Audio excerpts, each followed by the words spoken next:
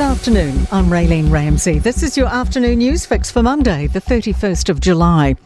More than 30,000 Te Whatu Ora employed nurses are getting a pay equity rise and lump sum payment. Members of the Nurses Organisation, Public Service Association and non-union staff voted to accept the settlement. Joey Dwyer has more. Health Minister Aisha Verrall says the increases will be backdated at 6.5% for senior nurses and 4.5% for a number of other categories. They'll also get an up to $15,000 lump sum. Nurses Organisation Chief Executive Paul Galter says it's a long overdue step to addressing the gender-based inequality nurses face. National's latest transport plan is being called fresh, innovative and proactive. It's promising to earmark $24 billion to build new roads, 4-lane highways from Whangarei to Tauranga and better public transport, in Auckland particularly.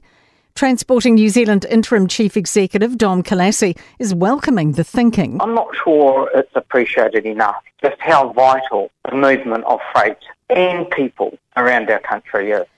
Transport Minister David Parker's lashed out at the plan's costings as billions of dollars short. Labour Māori caucus members Willow Jean Prime and Joe Luxton are two big winners in Labour's list unveiled this morning. They've jumped to 9 and 19 respectively. Kitty Allen resigned last week.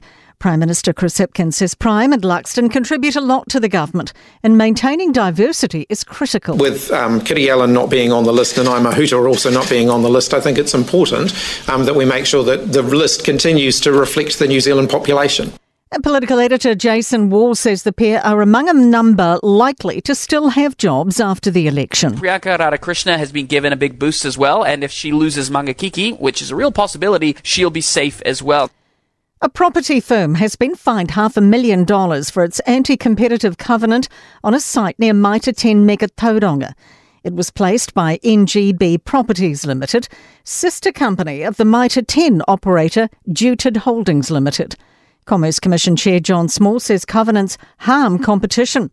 He says this one intended to stop Bunnings building nearby. A boost for rural public housing, with 21 new public homes opened in Masterton today. Kāinga Ora's also developing 11 homes in Featherston and 4 in Greytown.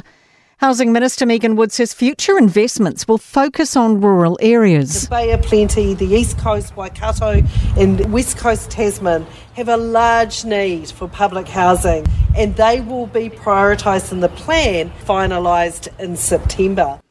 To sport, and Tall Blacks coach Pero Cameron believes the 14-strong squad he's named to prepare for next month's FIBA Basketball World Cup is a perfect mix of youth and experience.